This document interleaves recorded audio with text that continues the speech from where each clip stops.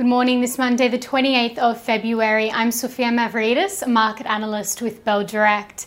Well, on Friday, the tech sector made a comeback, advancing more than 8% following Block's quarterly results. Block SQ2 is the US payment company that acquired Afterpay last month, and its ASX-listed shares jumped 32.5% on Friday to $153.75. Quarterly revenue surpassed analysts' forecasts, increasing 29% higher than the year prior. Life360, 360's their ticker, was another top performer. Now on Thursday, 360 fell 29% to $4.60 following its earnings report. The stock then rebounded on Friday, up 22% to $5.71. Meanwhile, Blackmore's BKL was 10.5% lower, falling for the second consecutive session after reporting a decline in revenue for its Australia and New Zealand region.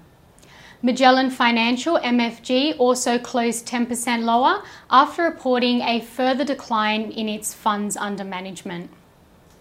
And the most traded stocks by Bell Direct clients on Friday included Mount Gibson Iron, Transurban Group, Westpac, Northern Star Resources, and ANZ.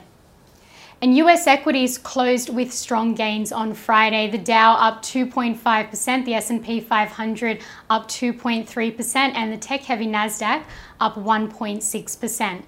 Now, as for what to watch today locally, following the rally in New York, the ASX 200 is set to jump at the open this morning. The futures are suggesting a rise of 2.4% at the open. Now, looking to commodities, oil is lower at $91.80 a barrel, following a rally in the prior session that saw prices top $100 for the first time since 2014. The gold price is also lower amid concerns over the economic impact of the Russia-Ukraine conflict, and the seaborne iron ore price is down to $141 a tonne. Now, in economic data, retail sales data for January will be released today.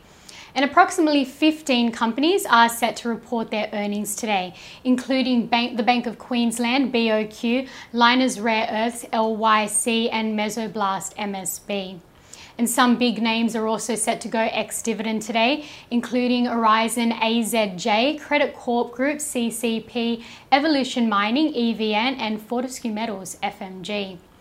Now, to end on some trading ideas for your consideration, Bell Potter maintained their buy rating on Infomedia IFM, a leading provider of software solutions in the automotive industry.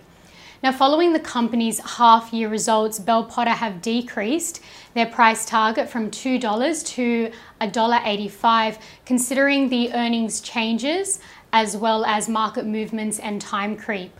IFM reported revenue grew 24% to $59 million. That's 5% above Bell Potter's forecast. IFM last closed at $1.43, implying 29.4% share price growth in a year. And Trading Central have identified a bullish signal in Paladin Energy, PDN, indicating that the price may rise from the close of 77 cents to the range of $1.01 to $1.07 within 33 days. Bell Potter say PDN is a speculative stock and have maintained their hold rating.